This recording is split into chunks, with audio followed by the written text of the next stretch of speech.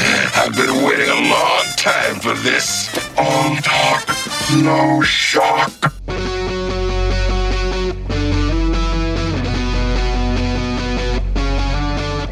Recorded live from the Emerald City of Seattle, it's the Mike Seibert Radio Podcast. Your home for pop culture, Transformers, independent artists, interviews, Transformers, and stuff and things. Also sometimes Transformers. And now here he is, Bob Vila Jr., Mike Seibert.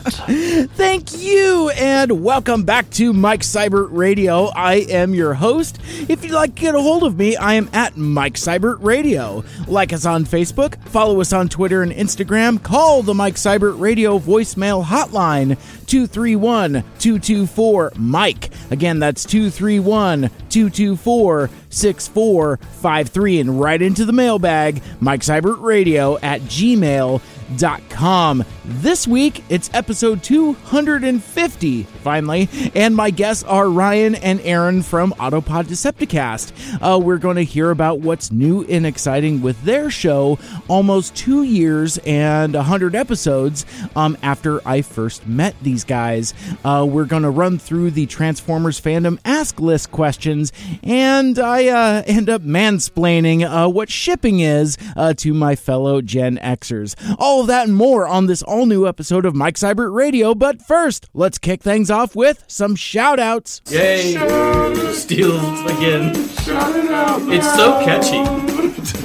Yeah, man, it's a jam-packed show, but it's been a busy week and a busier last weekend, and I got a lot of love to give. First, thanks a lot to last week's guest, Lucia Fasano, for joining me to talk about her new music, and a happy birthday to her as well this last weekend, last Saturday, and you can celebrate by checking out her latest album, Best Friend Forever, and I also want to give a shout-out to Shannon and Cool Guy Luke from KGRG FM's Uncommon Chords as well. They played one of the songs off of that album, and if you dig indie rock and emo jams and really sad music, then go check out their show every Sunday night, live from 6 to 8 p.m. Pacific time. You can find that at kgrg.com or on the KGRG FM app. That's available for both your Apple and your Android devices. And I'd say listen to the radio on 89.9 FM, but I can't get a signal at my own house, so the online stream is the way to go there. And, you don't have to be from the Seattle area. That stream goes around the world, so check it out. And a huge shout out and thank you to Chris Hodemy and the nice folks from Spec Script.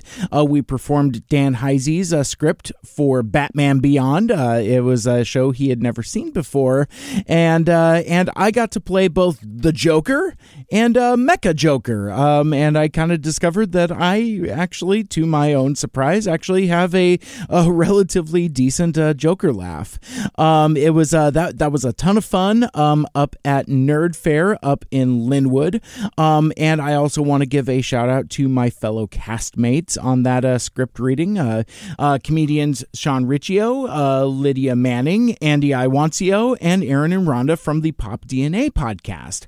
Look for that Spec Script podcast sometime in the next few weeks, pretty much wherever you listen to us here.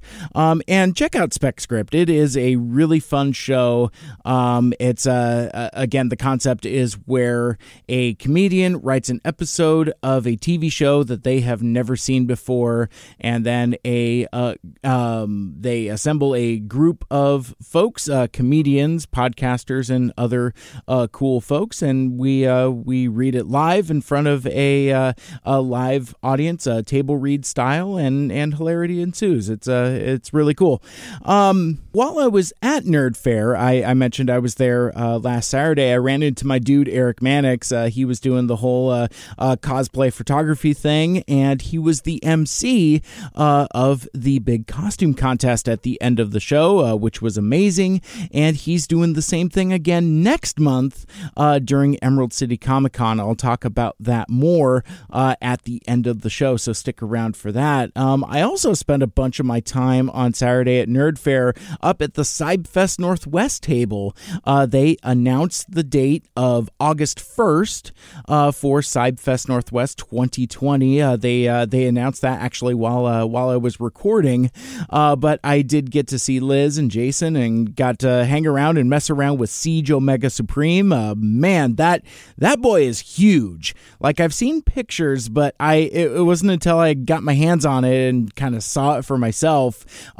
He stands a little bit taller than Combiner Wars Devastator, which I think is still a little shorter than Fortress Maximus, but not by much. That is a big toy. And also on that Saturday, there was another small convention happening in the Seattle area called Kick Off the Cons, put on by Renton City Comic Con, RenCon, which is exactly what the name says. Is, you know, it's kind of like a annual kickoff to convention season where conventions go and exhibit at a convention. It's very meta. But that was where friend of the show and previous guest Dyer Oxley from the Northwest Nerd podcast received Best Northwest Podcaster Award at the Northwest Geek Awards. So congratulations to him. Well deserved. And you know what? Maybe next year I'll enter and give him a run for his money because he's won it 2 years in a row. But seriously. I kid. I gently kid, maybe, possibly. But Northwest Nerd is a great podcast, and you should be listening to it. You get a real flavor for the geek economy here in the Pacific Northwest. It's a very well produced magazine style. If Mike Seibert Radio is kind of in the style of a radio show, and so Northwest Nerd is kind of like in the style of like, well, you know, a magazine style show where there's features and interviews and commentary. It's really well done. I like it quite a bit, and I'm hoping to have Dyer on the show again soon to talk about some of the cool stuff he's got up his sleeve for Emerald City Comic Con weekend as well. So stay tuned for that. Now, unfortunately, like I mentioned, I wasn't able to actually make it out to kick off the cons and the Geek Awards because I was 40 miles away at a nerd fair in Linwood. But I'm bummed because I missed the debut of a new band that I'm really excited to learn more about soon. They are called Supersonic Battle Squad, and their tagline is they call their music comic book pop punk, which is two things that I really kind of like, and I could really get excited about that. And I learned that they're fronted by Jeff Kuth, who is formerly the lead singer of These Young Fools. So he's a homie from back in the day, and I'll tell you more about this really sick ska show that they're going to be a part of and playing this Sunday at El Corazon. But hey, coming up next, it's my interview with Aaron and Ryan from Autopod Decepticast, and stick around later for more exciting announcements about CybFest Northwest, the Cybertronic Spree, Cracklefest 10, Northwest Nerd, and more. This is episode 250, and you're listening to Mike Seibert Radio. Missed last week's episode? Have trouble remembering that hot take you heard? Find it all in the full archive on SoundCloud.com by searching Mike Seibert Radio. Stay tuned after the feature for more great previews. And now, our feature presentation. Welcome back to Mike Seibert Radio. I am your host, and got a special one for you today because it is finally, perhaps out of order, but we are celebrating episode number 250 of Mike Seibert Radio, and I thought I would mark the occasion by doing the same thing we did back at episode 150 and reacquaint listeners in the audience with our friends from the Autopod Decepticast. Now, if you've listened to their show, it's, at one point it was the minute-by-minute breakdown of Transformers the movie. Then they talked about G.I. Joe the movie for like a month or so, and now they're talking about the G1 cartoon series, and these are some guys I've grown really close to over the last couple years, so I thought it would be fun to kind of check back in, see where we're at a while, because it's been scorching hot minute since they've been on the show. So I'm going to stop talking because we do have a lot of stuff I want to get to. I'm going to ask about what the last year and a half has been like, because their show has changed. And to round out the show, we're going to dip into Tumblr Town and get into some Transformers fandom ask questions, very similar to not similar, exactly the same ones that I got into back in July, right before I went to TFCon Toronto. So there's some fun to be had here. Without further ado, and without a steeped in pop culture rich, elaborate, detailed tale of each of my friends, we will welcome Aaron and Ryan from the Autopod Decepticast. Welcome back to Mike Seibert Radio, guys. Hi. Wow. I just felt that elaborate, amazing intro, but it's just a really plain hello. Hi, everybody. That is Aaron, and I am Ryan. Thank you for having us on. It's a privilege for 250. 250. and if anybody notices, it's like, well, wait a sec. Wasn't like 254 last week? Yes. When we were, this is kind of like sort of part 2 of a crossover episode. We just got done recording an episode of Autopod Decepticast. What episode number is that? That's episode 120. Yes. Oh, very good. And we talked about one of my very favorite episodes of the Transformers, Heavy Metal War.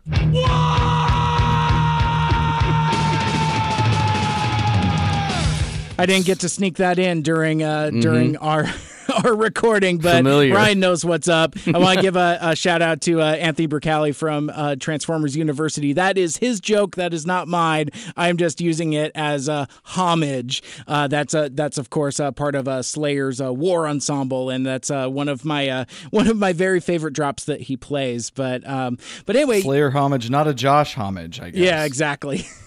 So, we've been talking for like 2.5 hours already. We're gonna chat for a little bit more, but I don't know about you, Mike, but we've been drinking. Yeah, time moves differently in different parts of the country, I guess. I recently had some legislation with my buddy Dave down in Arizona, where he's on the West Coast, but they occupy a different time zone this time of year because they don't observe daylight savings. It's very complicated. So to catch everybody up, we 100 episodes ago, the three of you guys, Aaron, Ryan, and Caleb, who is not with us because I spent so much time talking about Heavy Metal War that we drove him away. So unfortunately, Caleb will not be joining us for this go around. But I promised him that I would get him on for a solo show, maybe talk about like Road Warrior or Big Trouble in Little China or heavy metal or something like that. But I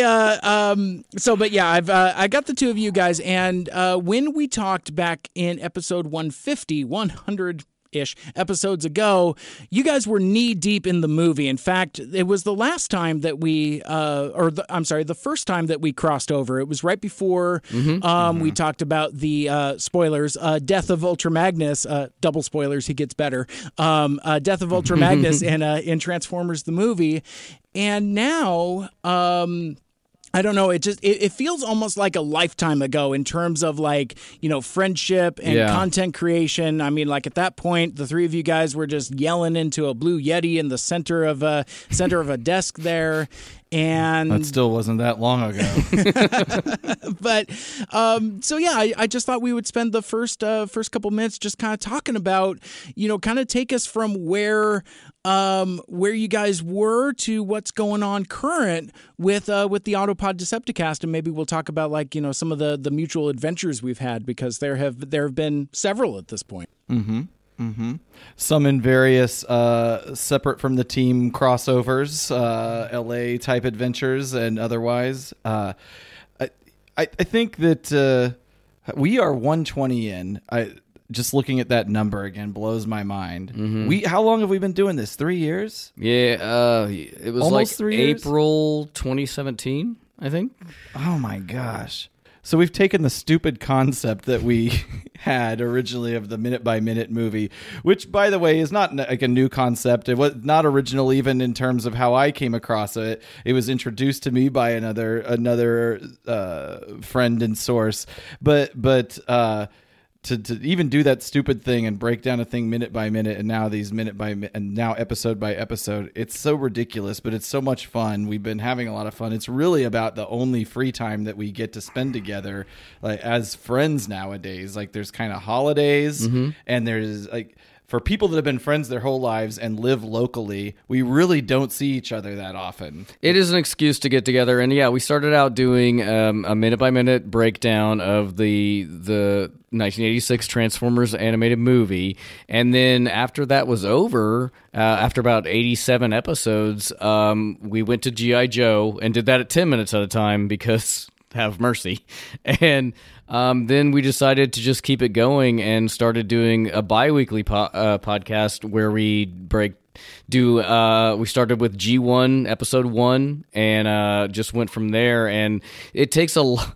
Hey, guess what, everybody? It's a lot more research to do a 22-minute episode of a cartoon than it is to do a 1-minute episode of a movie. So we went to a bi-weekly format. But thank God for TF Wiki. Thank God for TF Wiki and the contributors to that for all of this, but particularly these episode by episode. They've helped. What I tend to do process wise is I'll watch the episode, put my notes together, structure the episode, and then I'll go to TF Wiki to see what I missed or forgot about, to go back and get a commentary or take or a shout out to those people. But not that you're asking it, but I'll go ahead and say it. It's a struggle ever since we ended the movie thing, which was the reason why we existed. Our tagline forever was a weekly minute by minute breakdown of the 1986 Transformers movie, and we had to change our tagline.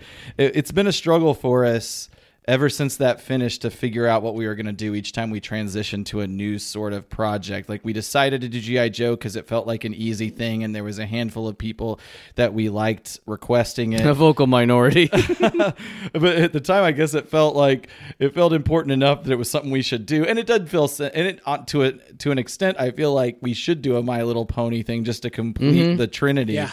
But the Sunbow Trinity. At first, I didn't ever. I don't know, Ryan, what your take on this is. I wasn't necessarily into the idea of doing Transformers episode by episode. I was always into it.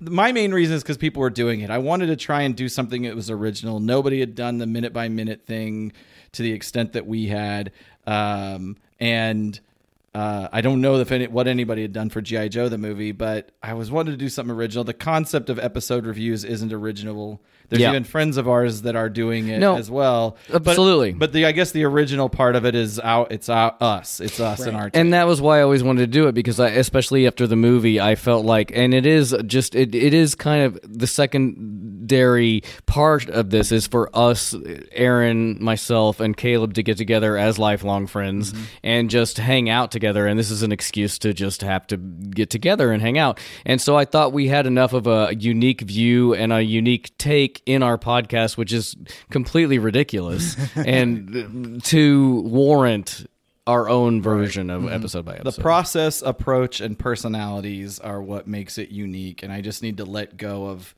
inventing a whole new format. Although we do have the opportunity to invent whole new formats when we get to do things like TFCon. The panels, but anyway, I don't know where. Well, yeah, and that's actually what I was going to talk about, because like you've one, during the course of doing the movie analysis, you guys kind of developed your own voice and your own take. As somebody like myself that kind of occupies a very crowded space in terms of content creators, it's like, oh, a white guy is talking about movies. Wow, that's original. But where I think that our originality comes from, and I've spoken to other folks about this when I'm trying to coach and encourage, is that you're the only you. Mm-hmm. diversity is great, but if you want to make content, don't let things stand in your way to get that content out there. It's kind of like the Kevin Smith why not mentality. It's like just do it. Just put it out into the ether there. So I think just the camaraderie that the three of you guys have as lifelong buddies and as Gen Xers and being part of a specific age group, my specific age group, I think there's a unique take in that is different than some of the other Transformers content that's out there. It does kind of stand on its own, even though you're covering pretty much the same well-trodden ground that a lot of other content creators have as well. But it's the unique voice that I think makes Autopod Decepticast special. But what I wanted to transition to is, Aaron, you had mentioned it earlier. You guys have since developed the show and kind of taken it on the road. You've done 2 panels at TF Cons, and I think, and maybe this is leading the witness, but I think both of them have been unique experiences from each other. And I was wondering if you guys can talk about one, kind of like the taking the podcast from something that you guys were just kind of doing, I don't know, vanity or just wanting to do something fun with your friends, and kind of taking it to where you're kicking and screaming kind of part of the fandom now. Because you've met folks and interacted with folks, and because I remember, Aaron, that was something you had said previously, that you were kind of, maybe a little bashful of interacting with the fandom. And I'm just kind of wondering, like a year and a half later, how do you guys feel about how the way the show is developed? Well, I will say that whenever and Aaron really drove the idea of doing a panel at our first one was TF Con Chicago, which was 2018, right? Yeah. We did a panel on Sunday afternoon, and Mike, you were an integral part of that, being our MC out in the audience, and we basically kind of took the show, the podcast that we do, and reinvented it into an interactive panel show where we took components of it, like we do script deviations in the show that is what we see on screen versus what was originally in the script. And then Aaron had a great segment about how Daniel is actually much better than everybody thinks he is because everybody hates him in the movie.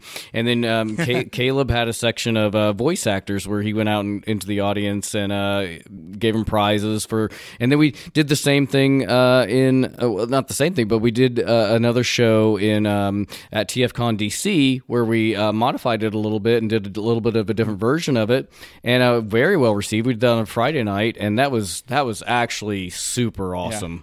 It's Friday or nothing, I think. From now on, yeah. So no offense to the Sunday late hangers honors, I love those, and that's how we got to meet Alpha Magnus. Actually. Absolutely.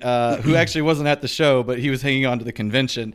But I think our idea for the panels, I just love the concept of old school variety shows of like the 50s and 60s, Smothers Brothers, even like talk shows like Johnny Carson and Jimmy Fallon. And it was sort of like, how do you turn what we do into that? You have to make it audience interactive. You can't, it would probably be pretty tedious to just go up there and review an episode or do or review a segment. And so you almost have to distill what we were doing and find the themes, like unique themes that were interesting that nobody ever talked about before. Like Daniel is actually kind of heroic if you think about it, or at least tragic, maybe on how you put it, or two sides of the same coin. But then, like, how do you get the audience really into it and keep them awake? And that's where the sort of game show elements come into it, and the trivia, and that just reflects how on the show we would try to dig as deep as we could into the voice actors themselves and their prior work or their lives or their struggles or whatever they were interested in, and so it's just trying to do something different and challenge yourself creatively and then in front the live audience piece of it is, how do you make it work and not that we've made it work, although I feel like the response was good at both of those. I mean, absolutely. I think obviously the first time you do it is training wheels, and it could still be training wheels technically, but the response felt good. It felt good in the room doing it. It definitely was a charge to be up there performing, and the audience was great. We did get some negative feedback. You know who you are. You know who you are. I'm coming after you. I won't.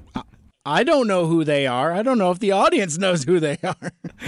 I don't even know what he's talking about either.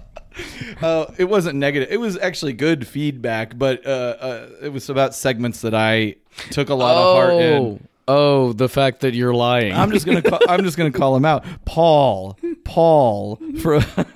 had feedback from us. He runs a lot of sound at TFCon, has been our partner and helped us out every time we've been up there the 2 times we've been up there to set up and do this thing. He's been honestly great, but it was so funny. Right after we came off the show in Washington DC, got off the stage, still feeling that buzz and energy of the audience. He came up, shook my hand. He was like, "Great job up there." Except for that segment about like all those lies you made up about the movie. I wasn't really feeling there was a segment Aaron did Onion style, which was just like fake news about what Hasbro products were. You can go to our YouTube and find that. But like, yeah, that was contentious within the group as well. At least within Ryan, I did have to fight. I did have to fight for that piece. I still stand by it, honestly. I know you don't like it, and I got that one piece of feedback of people that didn't like it, but I still stand by it. But I also accept the feedback how it could have been off-brand, because what the segment was basically making up fake news stories about the upcoming 35th anniversary of Transformers and how the writers were going to put My Little Pony and switch, like, kind of George Lucas style, change some things like to what they originally envisioned and then re-release it. And it was fun to write and fun to execute. But I totally get the criticism that it's off brand, because what is on brand for us is diving into the reality of the movie and finding the interesting, real intricacies of what happened behind the scenes. It's true. I feel like the strength of our both the movie review and our episode by episode is that we dive really deep into research of like where this all came from, what this all means, who was writing this, who was acting in this, where did these ideas come from, and like, is this ridiculous? That said, it was still fun to just make up fiction. And okay, well, we'll never agree on this, like so many things in life. Mike, I don't know if you've had an opportunity to watch the TFCon DC videos. We've actually gotten not a lot of feedback on that from both the videos we posted and even in real life, other than people that saw it and thought it was great because it was fun and entertaining. It was. But have you had the opportunity to watch it? I have. I eventually got around to watching them, and that's a lengthier bit of legislation. I have a harder time with lengthier YouTube videos. It's like, you give me something in a podcast, I'll listen to it all ding dong day. You make me watch a video, it's gonna be a while before I get to it. But I discovered once I got into it, you guys did a fantastic job on the editing and production, and really kind of adding that variety show element that, Aaron, you were talking about earlier. And it feels very YouTube-y. In that kind of way, and that you got graphics and wipes and things like that. So that's a lot of fun, and I think that's a really good way to represent that material. Like for my own vanity, it's like I just want to listen to it, but so much of it is visual, and a lot of that is stuff that you guys worked really hard, like on the slideshows and the video clips and a few of that. I think that that's really the medium for it, regardless of what this particular curmudgeon thinks that he wants. But it's so many of our punchlines were visual. Yeah, and we do want to release the audio of it, but it's like I feel like it falls a little flat if you can't see it. If we should release the audio probably as like bonus material, but have a disclaimer up front that's like, you're not going to get some of this. If you want to get the experience, go to YouTube, and we've got it in clips on YouTube. We should just release the whole thing as well. I was basically, we cut it up into clips, knowing that it's overwhelming to see an hour plus video out there. And so that's why we cut it into clips. But then there's those people that don't mind the long form or have the time for the long form. Yeah. So we'll probably put that out there. But visual is the best way to experience it. And we've already got ideas for what we want to do next year. Yep. And also. There's a lot of audience interaction, but because it's not like we have a team, a Logan Paul style team of people to be able to go out and get on. That's where you go with that? Why would you even? I just mean we're not YouTubers that are successful or have a budget. But in the perfect world, I mean, we have a vision for what we'd like to see, and because the audience is important, and we interact with the audience, and the game trivia element has been so important. But yet in our visual, we don't actually have any visuals of the audience. But I think we figured out. To do that next time. I think we figured out logistically on a low budget how we could get back in there, and actually part of it does include Paul and Evan and the TFCon staff, because they're all willing to help. The TFCon they're so great. Has been and the hotel staff for that at the places we've been have all been willing to jump in and help make something cool. They all want to make something cool. They are not just there half-assed. They've got passion for Transformers, passion for the conference, and they've been nothing but amazing. And regardless of like whether we do, we want to do more panels, but regardless, like we will definitely be at more TFCons. So we love coming out and seeing everybody. Awesome. So one of the things I mentioned earlier is being kind of like bashfully part of the fandom, and I'm just kind of wondering, like a year later, what's your take on the fandom now? Because like when the first time I had you guys on the show, everything was like very arm's length. And I know at this point you've all since connected with other content creators and have had a real good go of it. So I was just kind of wondering what that experience has been like. You go first. It has been really interesting. Just in terms of like the people who follow us and our audience and stuff, and like people that we've been able to interact with, especially since we've been going to cons. Just it's kind of been across the board of like a lot of people. We're in our 40s, white males, so that's a huge section of our audience. But then we've also been connecting with a lot of like 20-something females and a lot of cosplayers in that area, and that has been really fascinating to see that side of it, where I never had that perspective of like what they're, somebody who didn't grow up with G1 but is still interested in it, or interested in Transformers at all. And so it's been and is not a 40-year-old dude. Exactly, 40-year-old white dude. Yeah, like it's been, I've loved that. That I love more than anything is just encountering people that I maybe didn't have exposure to, that have the same interests that I do. That's what I really like about our reach. Agree 100%, and the opportunity to connect with other content creators that respect their work and just get to know them as people and not on mic personalities. That said, I still have certain fears. It's all self-conscious bullshit, but I spend a little bit of time, mostly as a lurker, on boards like TFW because I'm a third-party collector, and that's a good place to find news or find out what people are saying, and people on there can be harsh, and not just harsh. Like, I guess I'm not against. Like, I can brush a lot of shit off, especially if I feel like it's coming from a place of ignorance. But I'm still a sensitive person. Sure. That and as a creator that's putting stuff out there, you have to develop a thick skin. We haven't had too many, if any, really at all. Not really much like, at all. Harsh things said about us, and anything that is harsh that was said about us, I might agree with.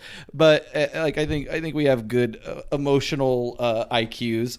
But that said, I would be scared to see like some people just like I see other content creators bashed relentlessly on these boards, or even like just third-party companies that. These are creative people putting their energy into creating products and all that, and just bash relentlessly.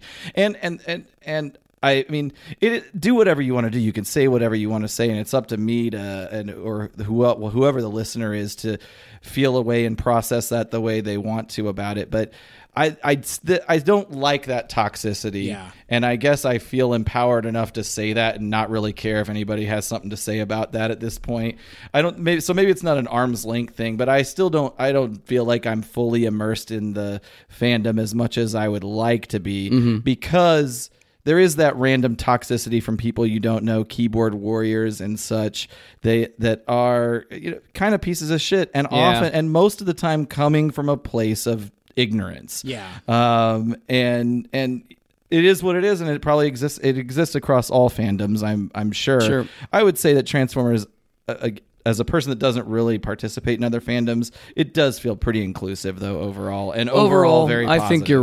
I think you're right. Again, same. I don't participate in a lot of other, but like just being on Twitter and in general, I feel like Transformers is pretty good. There's some bad stuff, but like it's generally pretty inclusive. I think Transformers doesn't have the comic as much of the like Comic Gate style sheen of random. Not to get too much into politics or things like that, but random like. I don't know. I need to find better words. No, I hear what you're saying. But white, like I'm white, and I feel like I'm put down by society because Captain Marvel's a woman, or that kind of stuff. Yeah. That's not Aaron saying that. That is him making fun of someone saying that. Mike, take me out of context and put that out there, please. I'll totally do that. But no, I think you guys are totally right about that, and I think the reason for that, I think some of it is that because Transformers fandom is smaller than, say, like Star Wars fandom. You don't have... And it's also evolved over time so much. Like, you have so many iterations of Transformers. There's so many entry points. Yes. I don't know if there's another type of nerd property that has as many entry points. Mike, you tell me.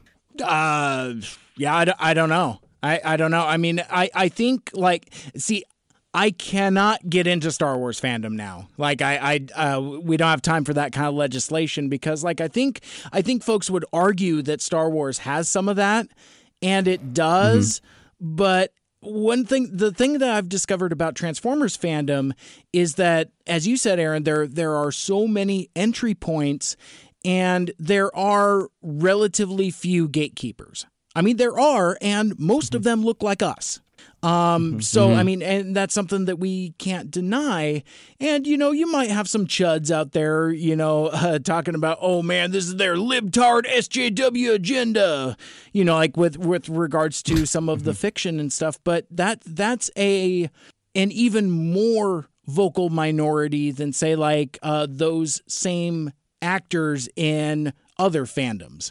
There really isn't like, as much of a platform and as much of a voice for folks, because like one of my favorite things to say about my interactions with Transformers fandom, and you guys touched on it, my very favorite thing is interacting with folks that are nothing like me, and that's an experience I haven't had in other fandoms.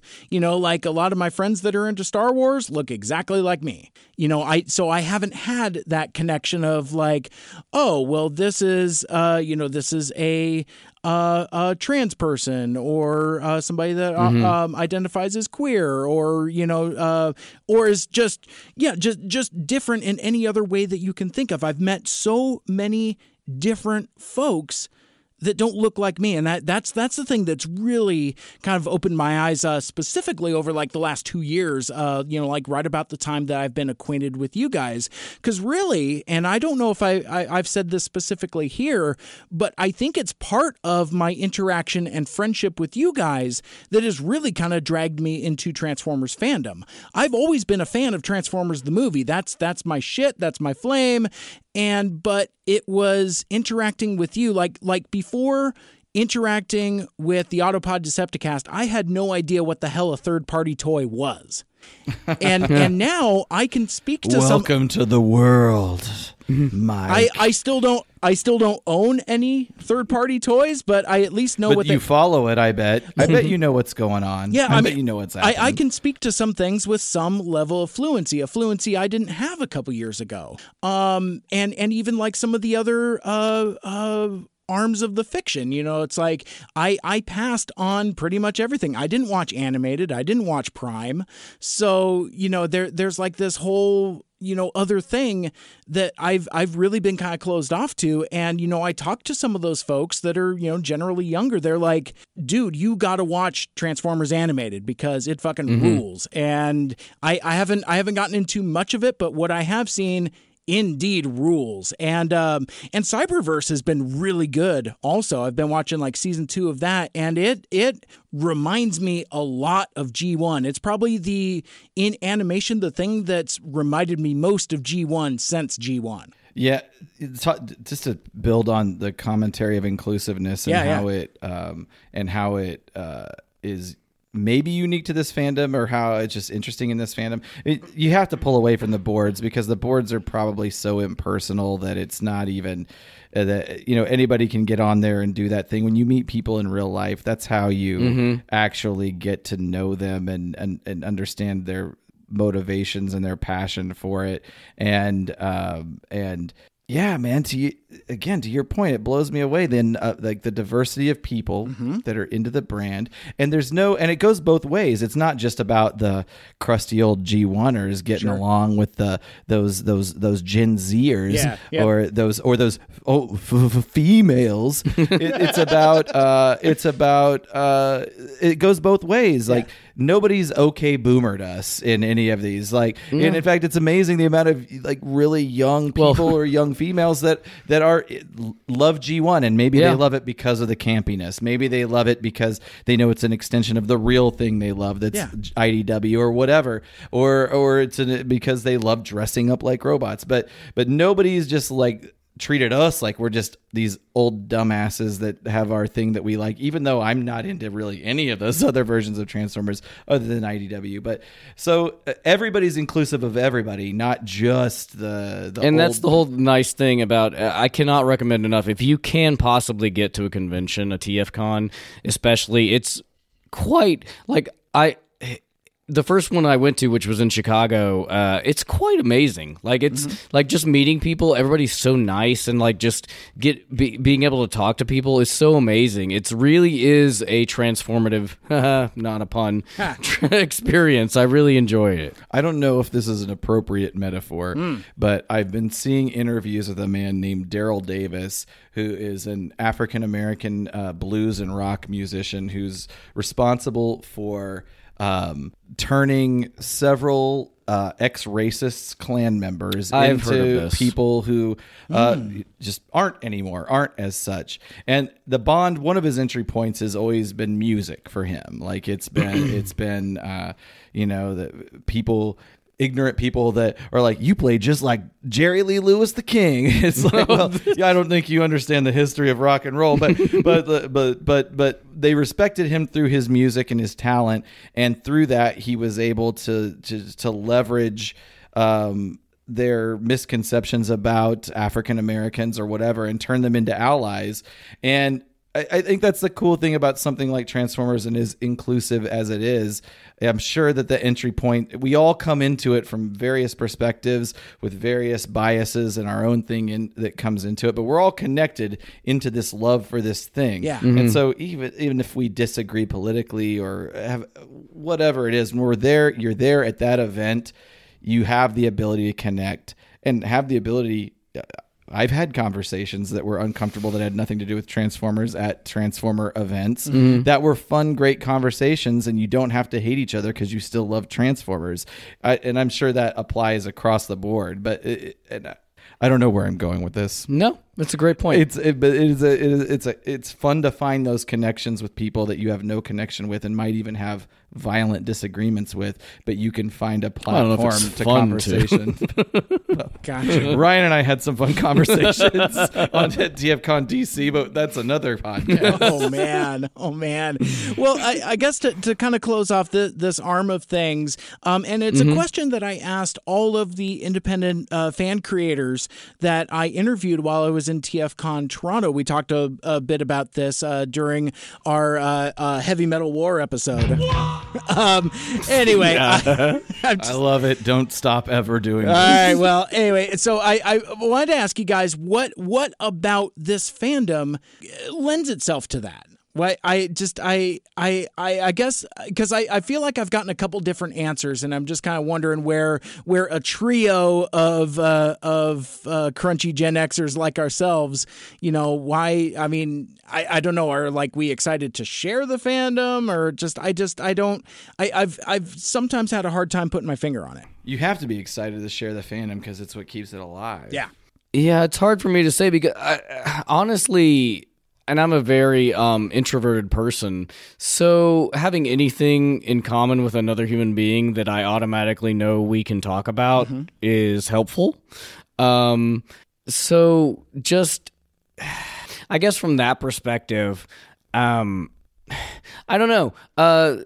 Just knowing that you have this platform where you automatically have a springboard to be able to relate to another person. Yeah. Is comforting, I guess.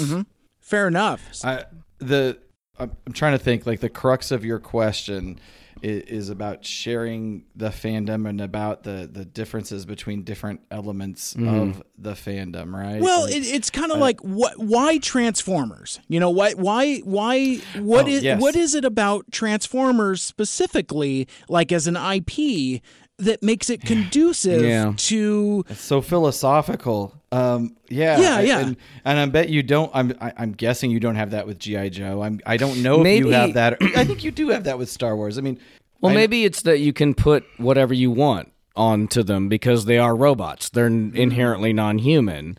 You can imprint whatever you'd like upon them because they're aliens, they're non-human. You can kind of in your mind make them whatever you want them to be. Yeah, it's true.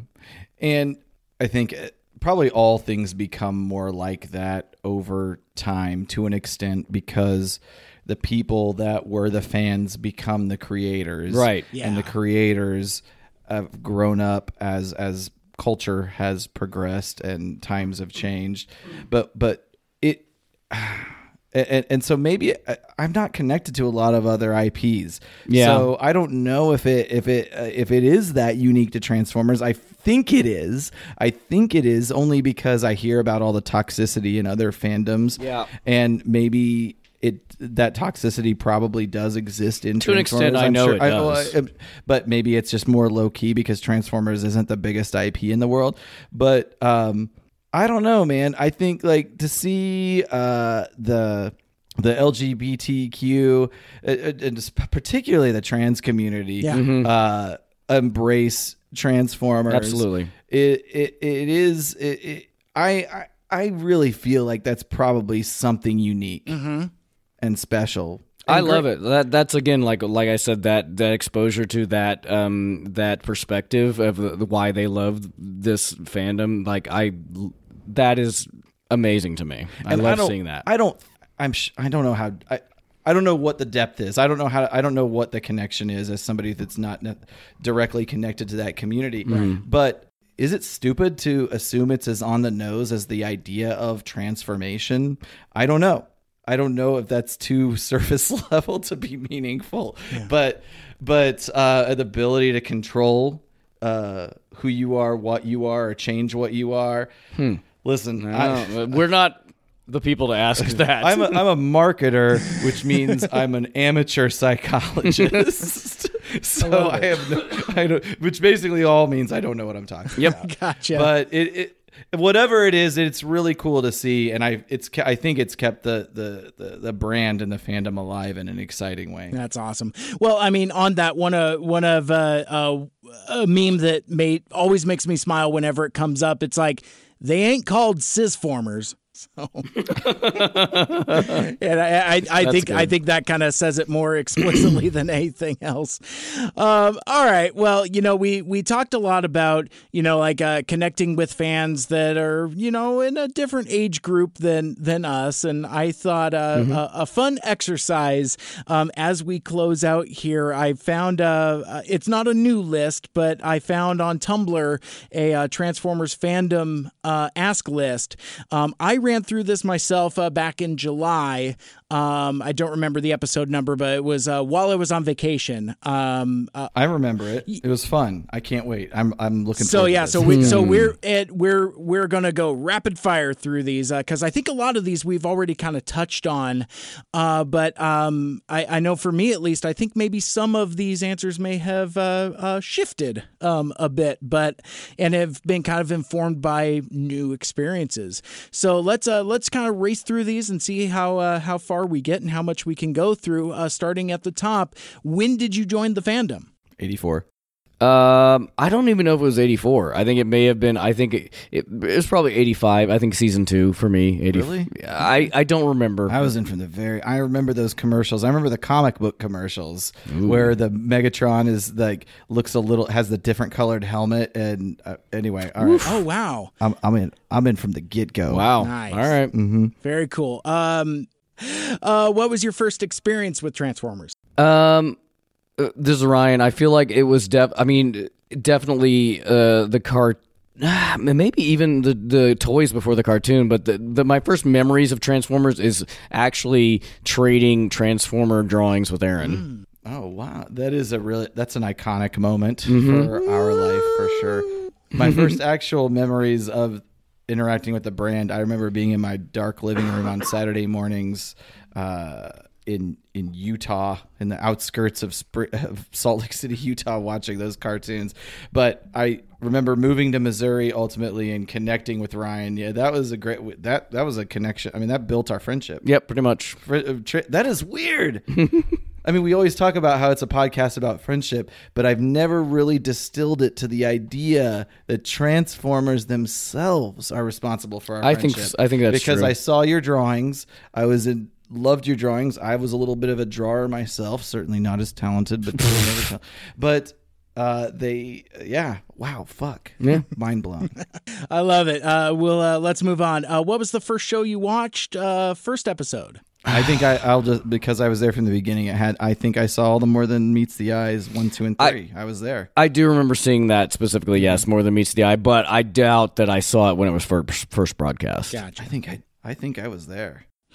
Yeah, I talked about a similar Mandela effect memory on my episode because I seem to remember watching it on my birthday, the same birthday where I got Soundwave, and I seem to remember it being on the TV at the time. But again, maybe I'm commingling memories there. But nobody can prove us right or wrong. right, so We'll never know.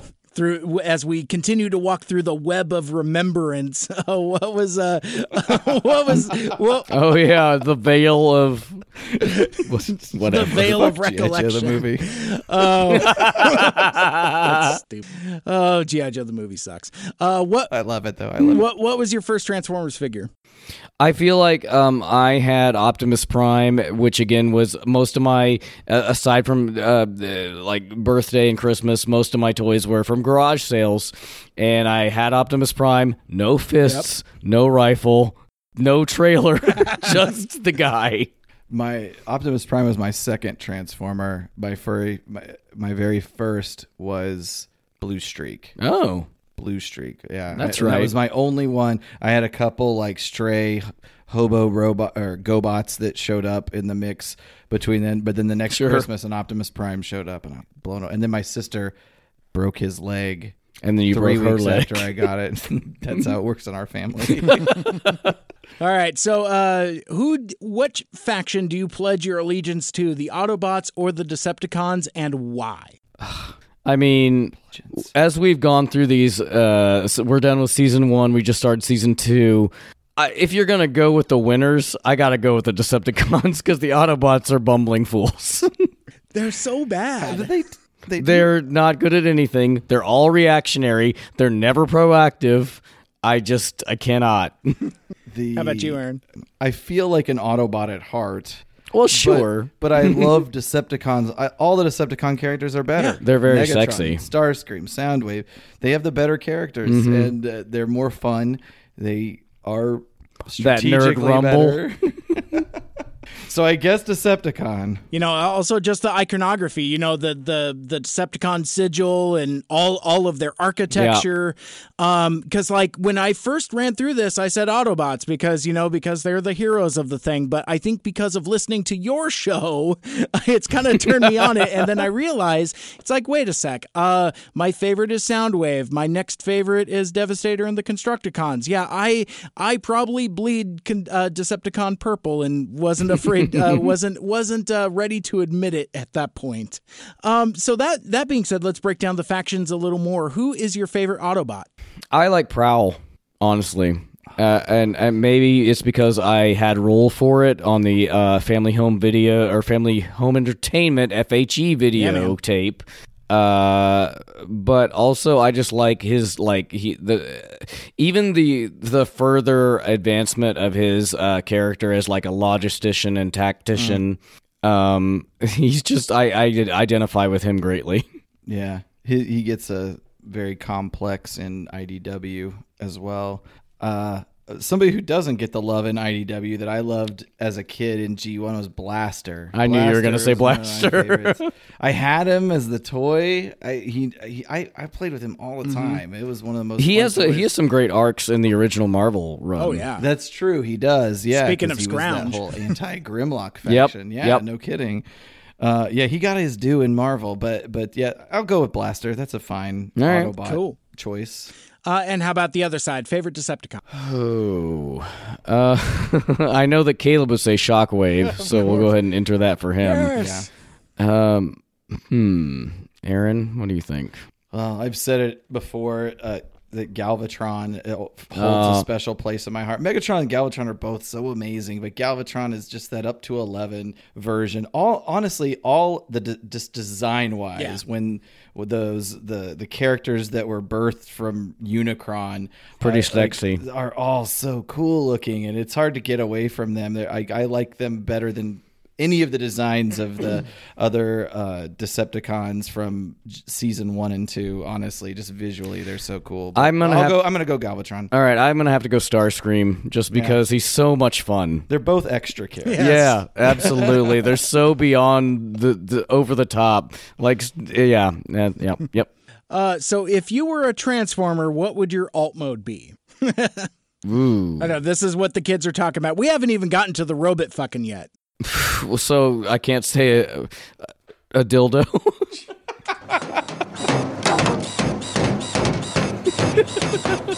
There'll be a lot more of that. That's disgusting. How about you, Aaron?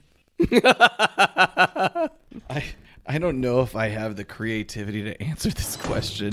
I'm looking around at potential alt modes that already exist, and then trying to come up with an alt mode that's never exists. Obviously, the best one I think is like in answering that seriously, a jet would be the best. Sure, I think, but being able to fly certainly. I would transform into the alt mode of somebody that can actually organize and control and produce quality output from an audio podcast perspective, from a life perspective. So you want to transform into Mike Seibert? Got it. Oh, woo! Hey guys. Close. Oh man, really missing Caleb on this one. All right, so let's turn a corner into controversy, because this is one of the most polarizing questions in Transformers fandom. Rumble is red, Frenzy is blue, or Rumble is blue, Frenzy is red. Discuss. I have to go with the G1 convention of Rumble is blue. It's a cartoon convention. Yeah, I'm sorry. Yes, the cartoon convention. It's just simpler for me, and that's all I knew as a kid, and so I can't switch. At this point, I can't change tracks. Neither character is significant enough for it to matter. So in any media that I'm reading in, however they present it, I can accept it. I don't care. Oh. In general, I will go with what Ryan said, that Rumble is blue, but I don't care how it's presented. Wow. I'm not passionate about it. Oh, I'm not going to burn down a building. Because it's not well, I know, but I mean, but people are passionate about it, and I'll take it either way, because it's not like they're basically the same thing. They're not distinguishable. It's almost like they're miscolored all the time because they're exactly the same.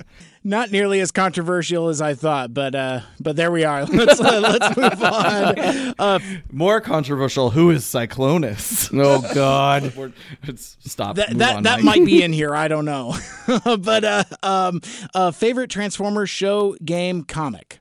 So you can take this question however you want to take, because I don't know if it's asking what's your favorite show, what's your favorite game, what's your favorite comic, or if it's asking either or. But the way the question is phrased, written, favorite Transformers show / game / comic ? Piece of Transformers media. Oh, I think it's asking ... like which.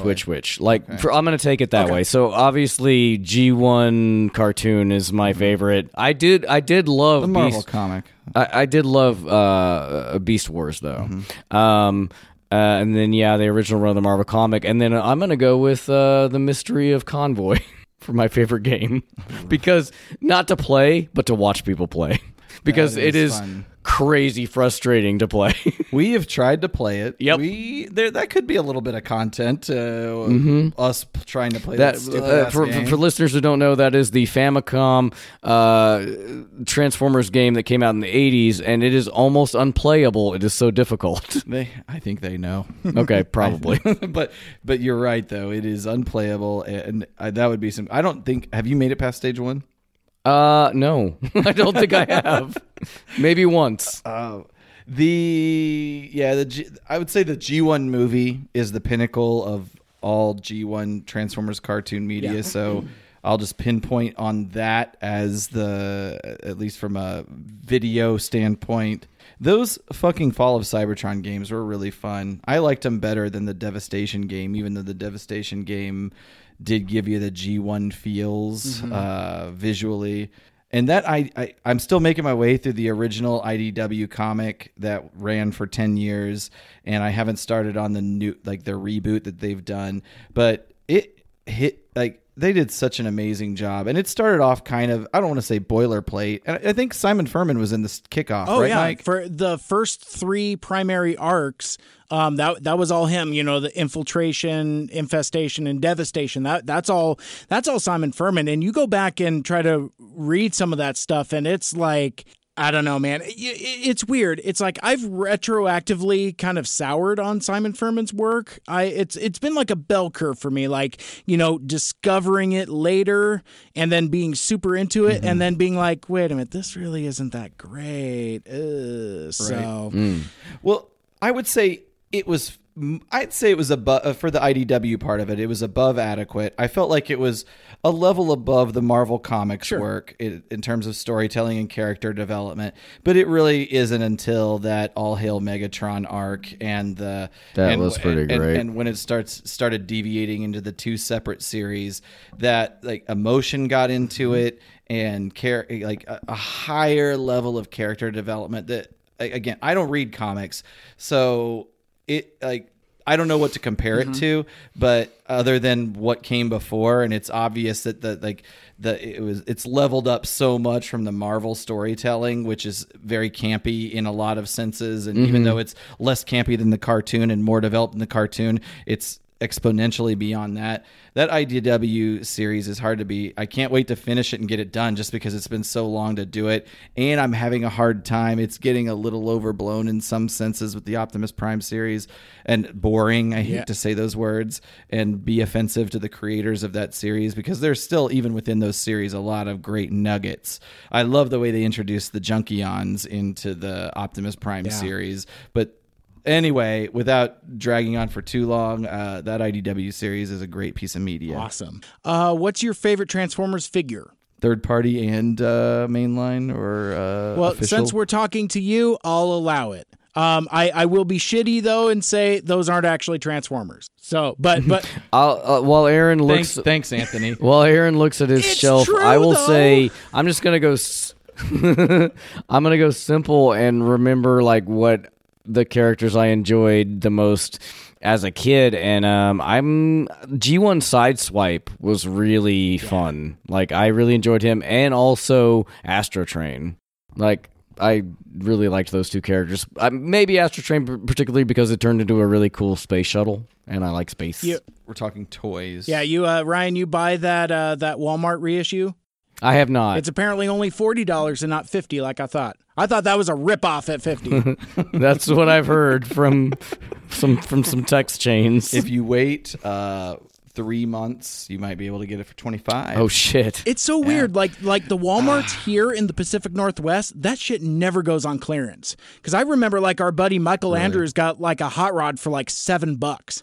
Here, it flies off the shelves and you never see it. It's like so every Transformer reissue I've gotten it like in the middle of the night coming home from work.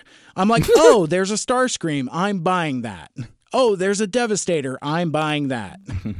I think that Hot Rod reissue had the unfortunate circumstance. I think that was the first one put out, or in that first wave of things put out, and I think they were overproduced to a degree. I don't think they had a great sense of demand, and so I think there's probably more of the cheapos of that out than that, like the sound waves. Although those did go on clearance as well, as I understand. But okay, to answer the question though, G1 style, one of the characters that I remember having the most fun with was the G1 Skylink. It was like, and that's one of those that was kind of, I think it was licensed outside. I don't think it was Hasbro Takara. I can't remember exactly, but that was such a fun figure. But in terms of the modern day collecting, a figure that I cannot take my eyes off that came out in the last year is that Fans Toys Cyclonus. It is such a beautiful figure and looks so great and is so posable and beautiful. But that's where I am with that. All of these stupid thing at right now. I'm wasting so much goddamn money. Gotcha. I think we unpacked all that. Let's see. Are you sure that's not all the questions, Mike? We must do all the questions. That's what I'm doing. I'm hunting and pecking. I'm like, how many Transformers figures do you have? I don't have time for Aaron to count them. Ryan, how many Transformers figures do you have? I have probably I have gotten some of the new ones, and Aaron gave me one of the Masterpiece Optimus Primes for Christmas last year, I think. But I probably have, and I do have the Hot Rod reissue. I probably have between the old ones from childhood and now 12. Oh, wow. That's significantly more than I expected. That's awesome. All right. So here's actually a really good question I want to make sure and ask before I plow through some of these and we part ways. Favorite Transformers memory? I think trading those drawings as a kid is a pretty strong memory. It's true. I have specific memories of like, Aaron and I traded Transformers drawings, and like I've told this story before, I think, but we traded a couple times, and then all of a sudden, like maybe the third or fourth trade, the quality in drawing took a real uptick. And I realized that he just traced it out of a coloring book. Probably have a Steve Ditko drawing. You fucking tracer! Your mother's a tracer! It was like Optimus Prime from behind firing at Megatron. And I'm like, that's a really crazy. I don't remember how you discovered my treachery. I think you admitted it almost immediately. Oh, really? Maybe I felt bad about it. I didn't want to misrepresent myself. Just say it. You're a tracer.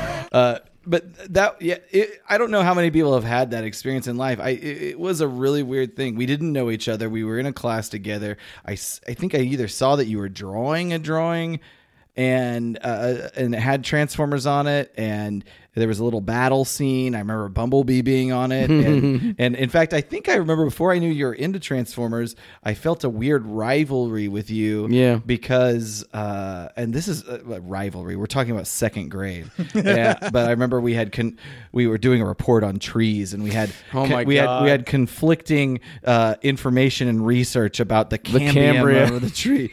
Anyway, so I remember feeling a rivalry, and then seeing that he was drawing Transformers, and I was so into Transformers, brought it up, and I don't know how we got started trading, but and I wish I still had him. I let him go somehow or another, but we at one point had a stack, probably a foot high, of just Transformer drawing. We would draw and give them to each other, draw and give them to each other. It's weird that we didn't have the inclination to draw and keep them. The inclination was to draw and give them to each other. It was an exchange in a strange way. Yeah, I don't know. And all of that is lost to history. Yep. Most of it, a good 80%. I have like 2 or 3 drawings from that time period. Oh my god! But anyway. So let's see. So we've heard announcements of, like, apparently there's going to be more movies and things may or may not be a reboot. But the way that the question is phrased, who do you hope appears in the next Transformers show? So you can use that to proselytize about what you want to see potentially from the movies, or really just what do you want to see? Like television show? That's the way the question is phrased, but I wrapped it within, like, the recent news that there are going to be 2 new movies. There's rumors that one of them will be Beast Wars. Yeah. One of them might be a sequel to Bumblebee. Maybe it's a standalone Optimus Prime movie. Maybe it's something else entirely. We don't really know. But I guess really briefly, forget the phrasing of the question. What do you want to see in terms of, like, new Transformers media? I mean, leaving aside any of the Michael Bay movies, I want to see the Dinobots. Yeah. I love the Dinobots. Yeah. So just not as main characters, but like ancillary. I just love them so much. Mike, you might know more than me, but on the media that is currently out, that's regularly produced, is Grimlock really the only Dinobot that has a presence? I mean, the other Dinobots were there in the comics. I think Grimlock. I'm talking about the current television. Oh, in Cyberverse. I think it's just Grimlock for now. Yeah, I don't think the other Dinobots. Which is part of the. Which is Cyberverse part of the aligned continuity that includes Prime and the video games? Maybe.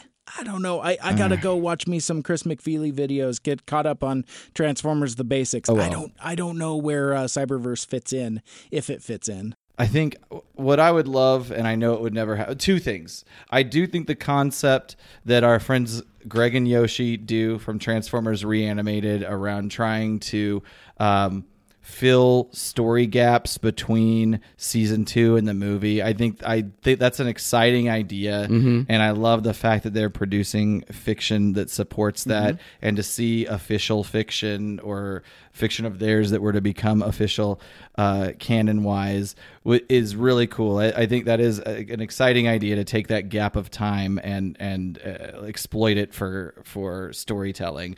I also think I just think of the work that's been done for shows like Voltron and Castlevania on Netflix, where they've really put some real adult storytelling into those child series, and very high quality hand-drawn animation, not just jumped onto low budget or medium budget computer animation. Something like that is something I would love to see. I don't know if I'll see it or not. I wasn't a big fan of Machinima, or I don't know what it was. Yeah, those 3 garbage. series they put out in the last year were not well produced despite the best intentions. I appreciate the intentions. It wasn't high quality, and I don't know if that same production group is behind what. Isn't there a Netflix thing that's supposed to be coming out that's the same production group? I don't know. I don't think it's Machinima. I think I know the folks from Rooster Teeth are involved, but I don't know what the actual animation production company is off the top of my head. I'll look into that later. But it's supposed to be connected to the current toy line, and like the right? Oh, yeah. Is like the Siege series. Yeah, because it's War for Cybertron. Okay, got it. So it's connected to Siege and now Earthrise, and it's branded as War for Cybertron Trilogy. So I would imagine that we're going to get like a Siege series or like an Earthrise series, or I don't know how that's going to work. Then honestly, I guess we'll just hope that is connected to quality storytelling that, I love paying. You don't have to pay homage to the old school, although that's what they're doing in that toy line. So they are going to be paying homage to the old school, but just don't make it corny. That other stuff was just corny as shit, and it made it unbearable. And some of the voice acting, God bless them, was unbearable. And I don't know if that's their fault or some of the production people's fault. It was very difficult to enjoy. Other than the nostalgia and some of the visual of the characters made it. That was the entry point, but it was lost once you actually got into the quality of the storytelling and production. Yeah. Ryan, did you want to weigh in on that before we move on? He's like, I don't even know this existed.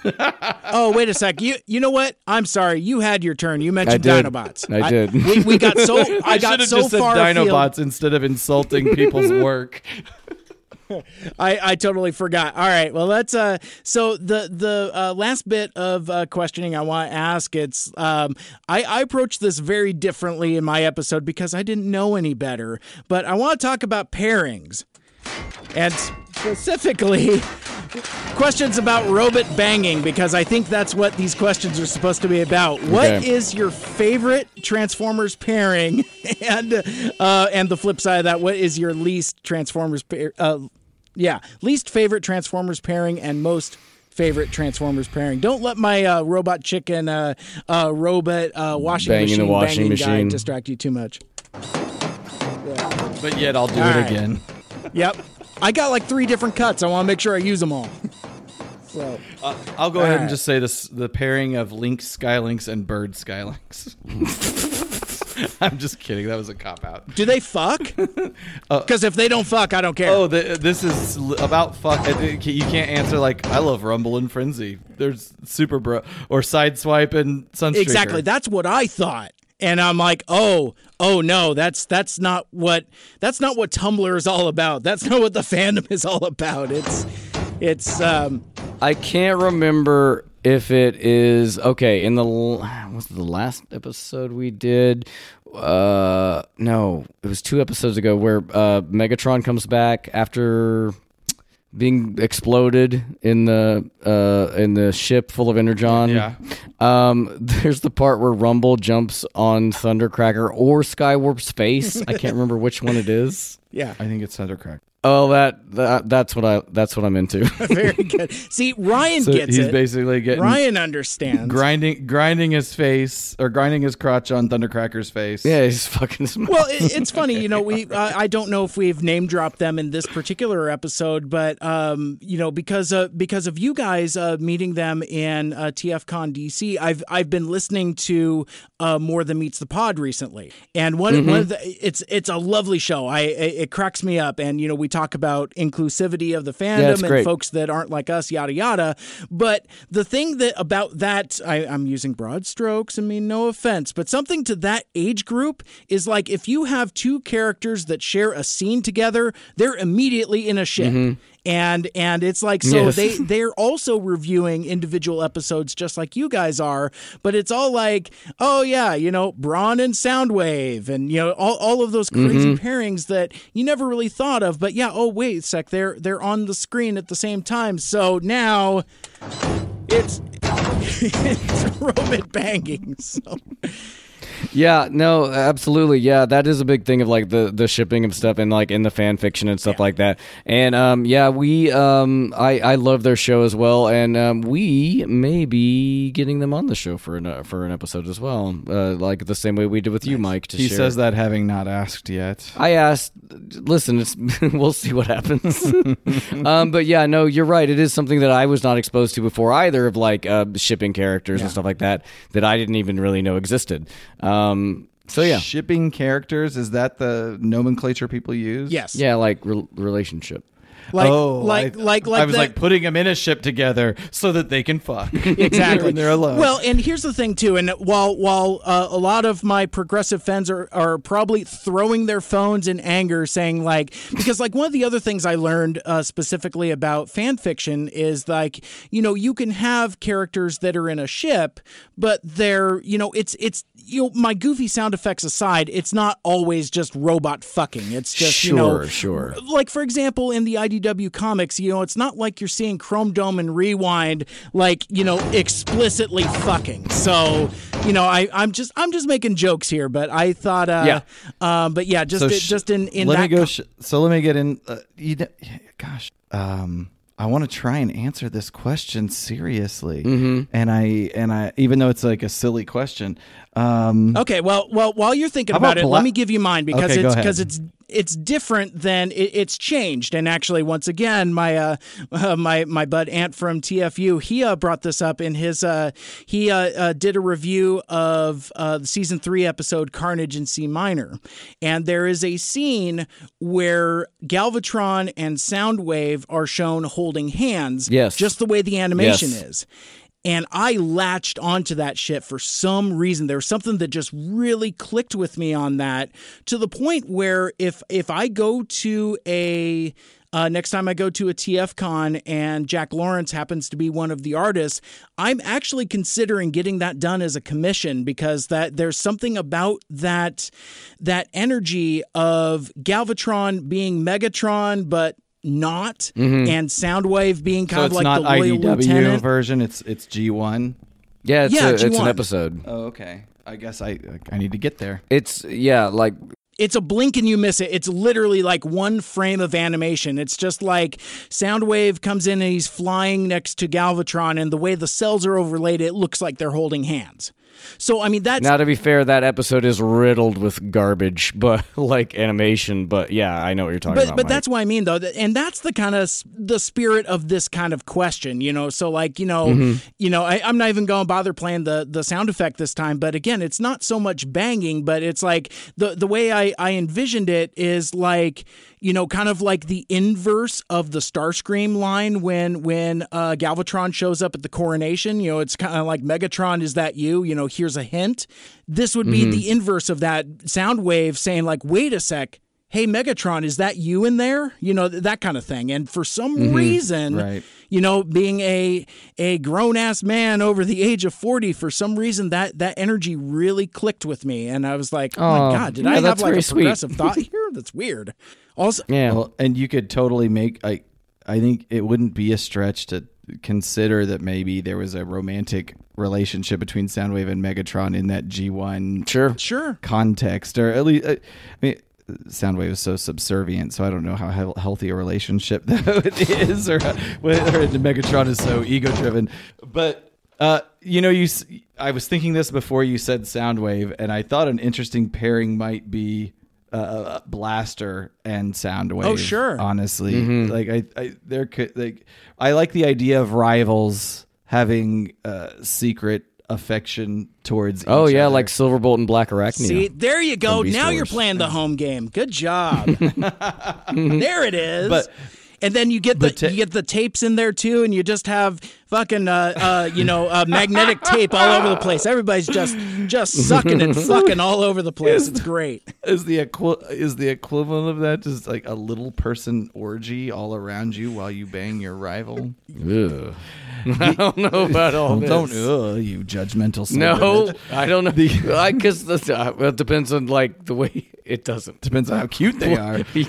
Oh God. But in terms of the just to put myself on a platform and talk about my exposure to the IDW universe and being late to it, and that aspect of it that does go into relationships, I do love. I mean, most of 99% of the characters in the Transformers universe are what you might call, I guess, male inclined, or they're patterned after male behaviors, and so by that token, you would say most of the relationships that are in that universe are homosexual relationships or gay relationships. I love how the comic book doesn't even address the concept of sexuality. It's just relationship. It's just they do address the concept of gender to a degree, but the concept of gender and how it plays into relationships is never a conversation. It's really just about like who you connect with and who you like. There's never like, oh, that's a boy and a boy together, gender is not or a that's thing. a girl and a girl together. Well, gender is a thing. It just doesn't play into Right, well, that's what I meant. relationships.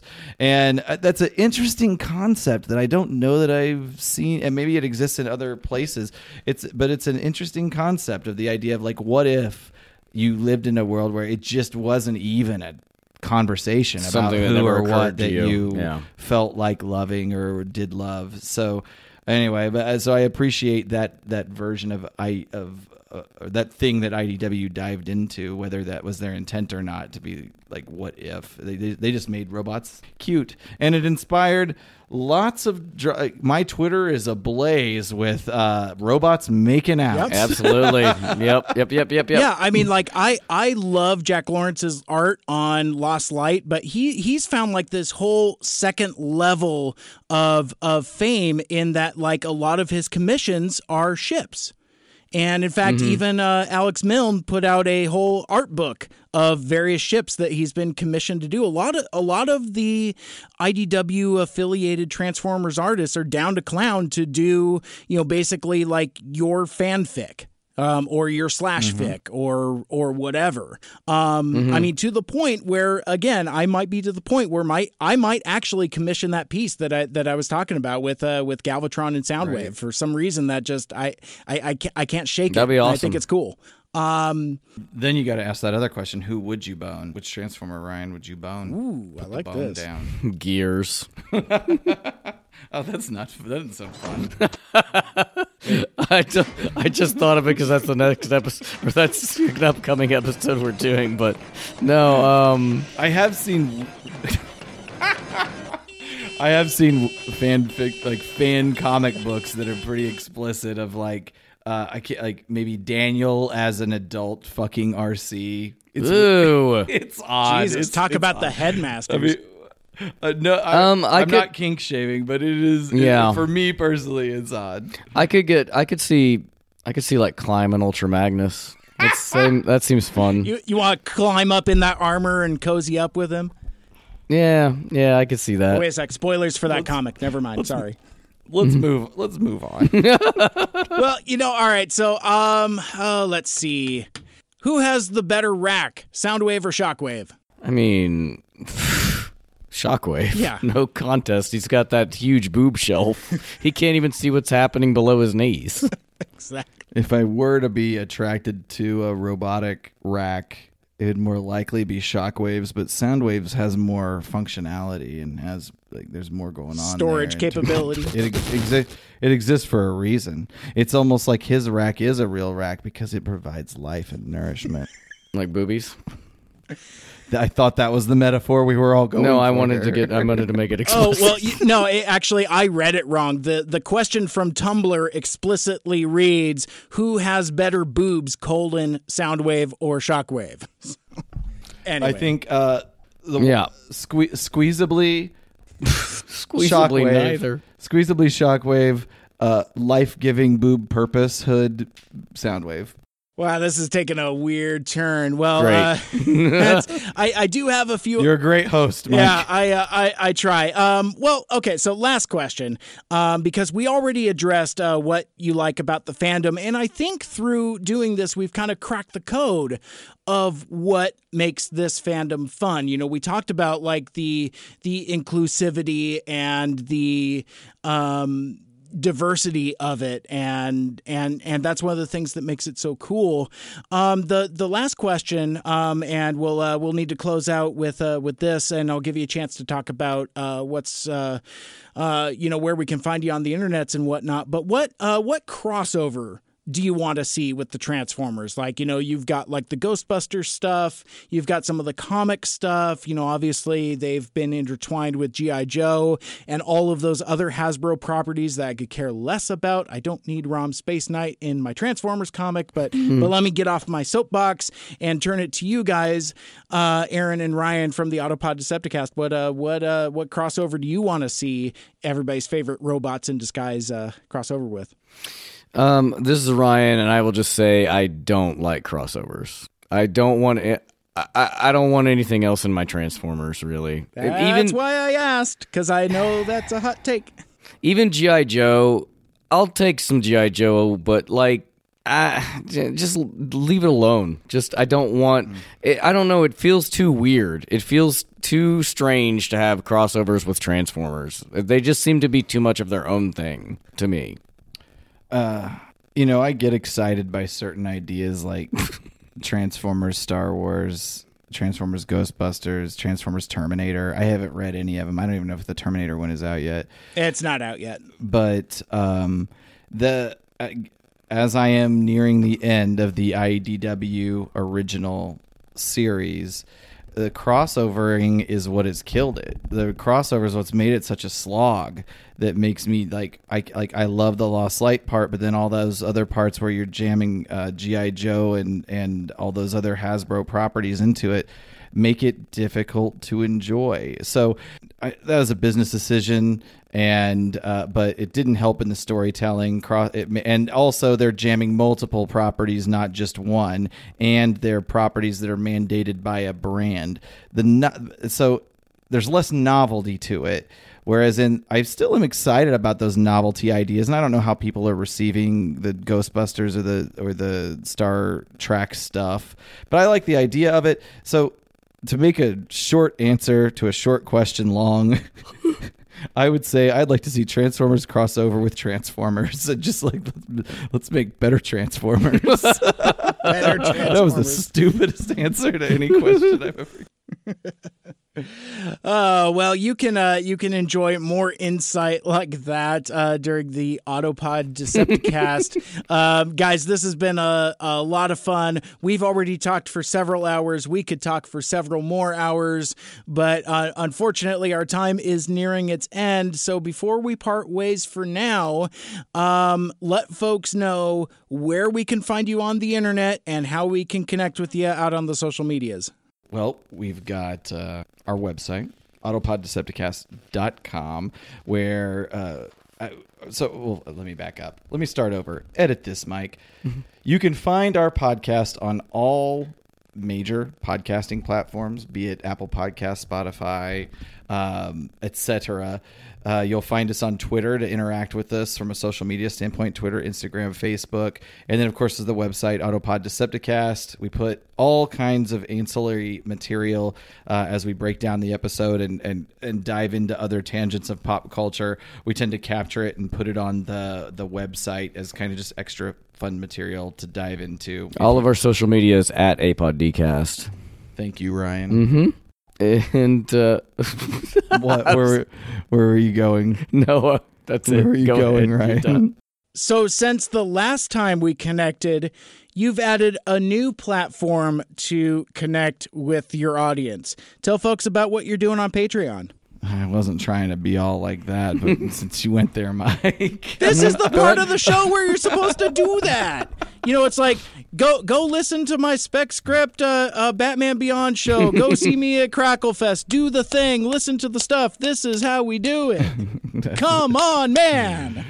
If you sample the show, you like what we do, and have fun with it, we do have a Patreon presence, patreon.com/APODcast, where you can contribute at several tiers, and your rewards for being a Patreon involve there's a little bit more access from just a social standpoint. We are on there and interact a little bit in some different ways than we do on the main social media, but really we're all artists, designers, illustrators, and so there's various pieces of physical content, if you will, posters, drawings, designs that we produce and are part of a package of bonuses. We're just gearing up to send out some APDC booty boxes pretty soon. That's right, yeah. So we're extremely competent. I would say among the most competent you'll ever find of Transformers artists out there that are not actually creating comic book work and working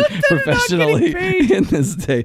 So there'll be a lot of fun materials that we put in our booty box and send out to our patrons. Hope you enjoy our show. Yeah, so that yes, thank you, Mike, for making me talk about that. Very good. Well, before I cut you all loose, any final thoughts? Anything that you want to get out there before we go our separate ways? Gosh, no, this was a lot of fun. Thank you for having us on, Mike. Thank you for being on our show, our Heavy Metal War, episode 120, which will be out. There we go. Thank you. I'm glad you did it. You did it. No, that's pretty much it. It's always a fun to interact with you, and we hope to see you maybe at some more cons in the future as well.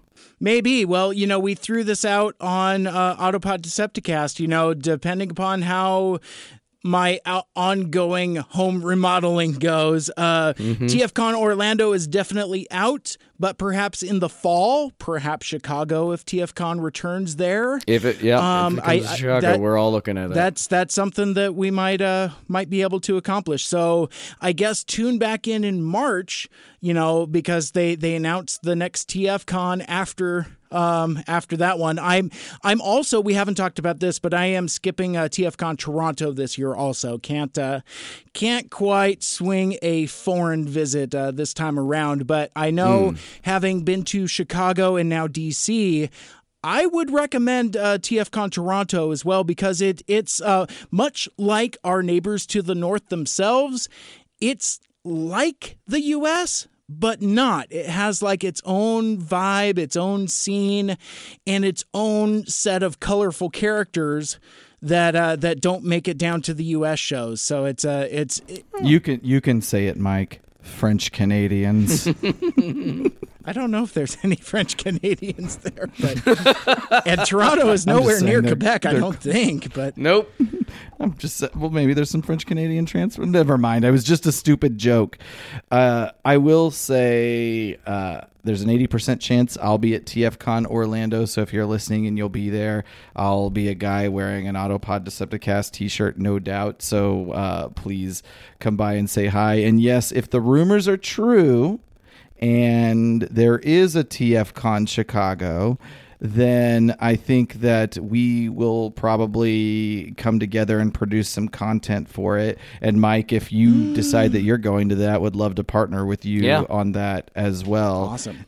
So if that is a thing that is real, then I think we'll probably have a space at it. We've been given, I'm not trying to brag or nothing because it's not really anything to brag about, but we've been told that anytime we want to come produce a panel at TFCon, we can do it. Mm-hmm. Very good. Also, we don't get paid. We don't get paid for that work, so it's an easy thing to offer somebody. I love it. It's a lot of fun.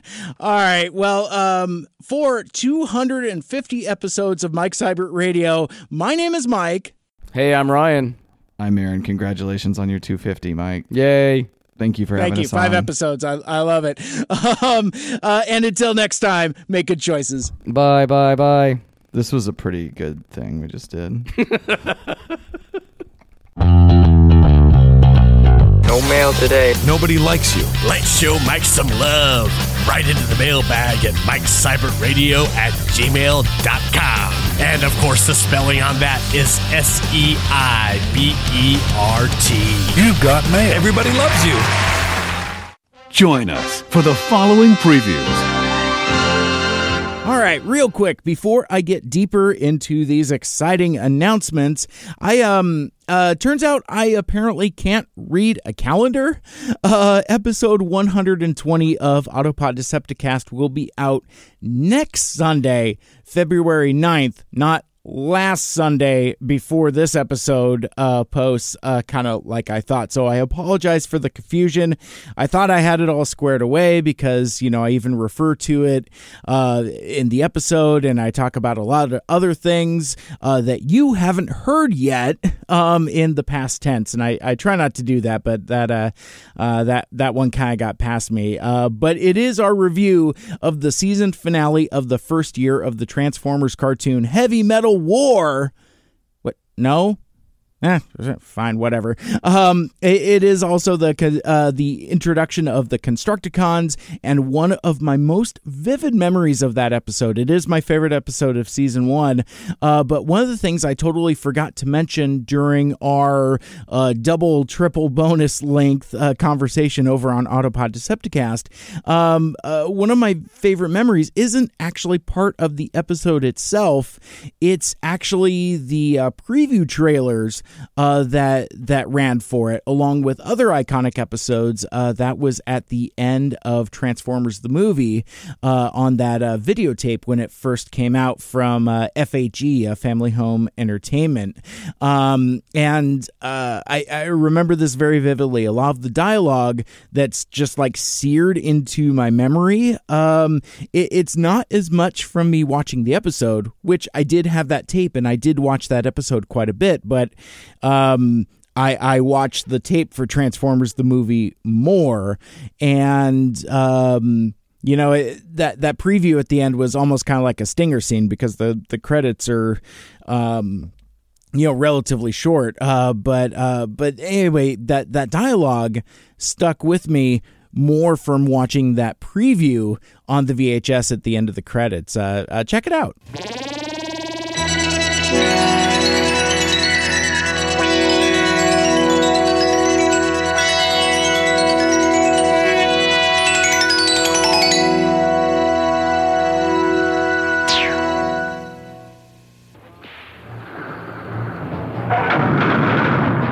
They're stealing the energy disc! Stop them! We have what we came for!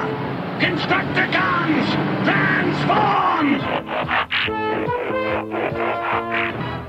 You will be terminated!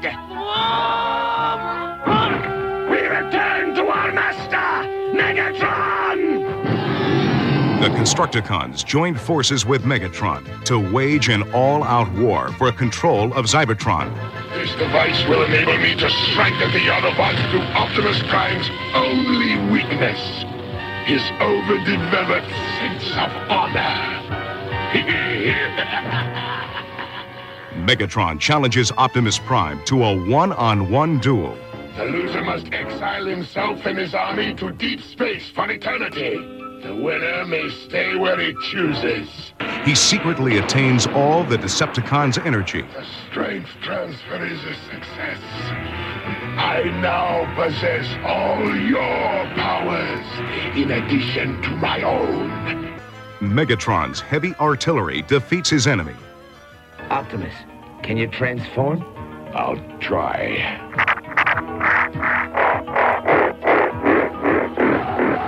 Autobots, roll out! Perhaps for the last time. Is it the end for Optimus Prime and his Autobots? Prepare to meet your doom. Transformers, Heavy Metal War. All right, so looping back around and following up on a few things from the beginning of the show, this Sunday, February 9th at El Corazon in Seattle, don't miss Jeff Kuth and his new band Supersonic Battle Squad opening for the Toasters and Mustard Plug, along with Mr. Blank and the Replicators on their West Coast tour. That is going to be a huge, fun ska show. $15 in advance, $18 at the door. Doors are at 7, shows at 8, all ages bar with ID. More information can be found at elcorazon.com. And like I said, I'm really kind of excited to reconnect with Jeff and meet the other guys in the band as well. And who knows, maybe we'll hook up a time and do an interview sometime. So really looking forward to that. And also, like I mentioned earlier, save the date. Cybfest Northwest, the unofficial Transformers convention in the Pacific Northwest by the fans for the fans, will be held this year on Saturday, August 1st at the Kent Commons Community Center. And get this is really cool. They're currently running a contest through Gleam. It's a website, and there are 4 ways you can enter to win tickets for this year's show. I would imagine months before you can even register or buy tickets. So check that out at cybfestnw.com for more details. I am going to be, I would imagine, fairly involved in this year's event from like a media standpoint. I'm not sure exactly what all that means yet, but I will be talking about it quite a bit as my involvement increases. But yeah, so as soon as I can, save the date, August 1st, Cybfest Northwest 2020. And keeping it in the world of the Transformers, the Cybertronic Spree have announced their Party Till We Break 2020 North American Tour. Tickets go on sale this Friday, February 7th. Now, I interviewed the Cybertronic Spree, maybe it was a few years ago now. They had just recently released their first original song. I think it's still their only original song, called Cybertronic Warrior. The Cybertronic Spree, basically they are characters from Transformers the movie, and they perform songs from the soundtrack as well as a lot of other favorites of that era, including I would consider quite viral cover of Led Zeppelin's Immigrant Song. That got them a lot of notoriety and surprise popularity last year. So I've been a fan of theirs for quite some time. Supported their Kickstarter for Transformers 1986, their cover album of Transformers the movie soundtrack. But they've always kind of notoriously stayed in kind of like the greater East Coast, Cyber Toronto area. It's like they'll go to Chicago and like no further west than that. But I am so excited to announce, as part of this tour, there will indeed be a Seattle stop. That is going to be on Sunday, April 5th at the High Dive. That's a great venue for them. And I'm just going to say right here, I'm going to drop everything to go to that show. I think I've promised that in shows in the past, because it seemed so unlikely that, that they would go on a tour, but that tour would actually take them all the way to the West Coast into the Seattle area. I never thought it was going to happen, and I would have waited an eternity for this. But that is really exciting news, and no word yet if Kirby Crackle will be on that lineup or not. I know Kyle has played with the Spree before in Chicago and I think Toronto as well. But I do want to remind you that Crackle Fest 10 is coming up. Again, that is going to be Friday, March 13th. It is Crackle Fest X, capping off the celebration of 10 years of Nerd Rock during Emerald City Comic Con weekend at the Hard Rock Seattle. That is going to be featuring live looping and mermaid pop from Emily McVicker and the most rowdy nerd rockers I have ever seen, H2 Awesome from Denver. Plus, Kirby Crackle's headlining set is going to be their iconic fan favorite album, E for Everyone, played front to back. You know all the words to all the songs just like I do, so come on out and hang with us in the Cavern Room after that long, hard day out on the convention floor. There's going to be themed drinks and more. I will be your host again this year. They keep asking me to come back and get on the stage and ramble much like I am now. It's going to be a lot of fun. Crackle Fest 10, March 13th, Hard Rock Seattle. More info at KirbyCrackleMusic.com.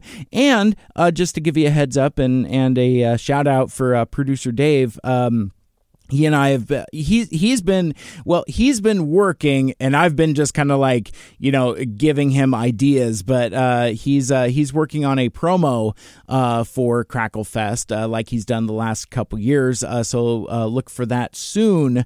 He just threw a couple concepts at me the other day, and I'm getting kind of excited for what he does. And finally, to close things out, also happening during Emerald Emerald City Comic Con weekend. It's back. Northwest Nerd Podcast is throwing another cosplay contest and after party. After the day's events at Emerald City Comic Con are over, head over to the Ray Gun Lounge for their annual cosplay camaraderie. That will be on Saturday, March 14th at 8 p.m. Northwest Nerd presents Amateur Cosplay Contest and After Party. Your guest judges for that event will be Hudson Michaels Photography, May Jean Cosplay, and Pixie Bomber Cosplay. And that event will be emceed by my dude, Eric Mannix, who will be at Cracklefest doing some photography as well. That will be at the Ray Gun Lounge in downtown Seattle, not far from the convention center. That is going to be a ton of fun. I'm going to try to make it there if I can. It depends upon if I'm working or not, but if I can, I will definitely go. That's going to be a lot of fun. It's going to be a busy month or so as we march toward Emerald City Comic Con and beyond with more spotlight interviews with artists and more in the coming weeks right here on Mike Seibert Radio. But that will do it for this week's episode. Thank you so much for hanging out with me for 250 episodes. I truly appreciate it. And if you want to listen to our past shows, including every other episode I've ever posted from the KGRG era to now, and give or take a few, subscribe on SoundCloud, Apple Podcasts, Stitcher, or wherever you listen to your podcast. Like, share, rate, and review the show. Let me know what you think. Mike Seibert Radio is produced by Dave Sanders. For my guests Ryan and Aaron from Autopod Decepticast, my name is Mike. This has been Mike Seibert Radio, and until next time, make good choices. You've been listening to the Mike Seibert Radio Podcast. Follow us on Facebook, Twitter, and Instagram by searching at Mike Seibert Radio. Email us at MikeSeibertRadio@gmail.com. The spelling on that, of course, is SEIBERT. Call into the voicemail hotline at 231-224-MIKE. Once again, that's 231-224-6453. Special thanks to Michael Geisler for our theme music. For more like it, check out ByDoorMusic.com. This has been a Mike Seibert Radio production.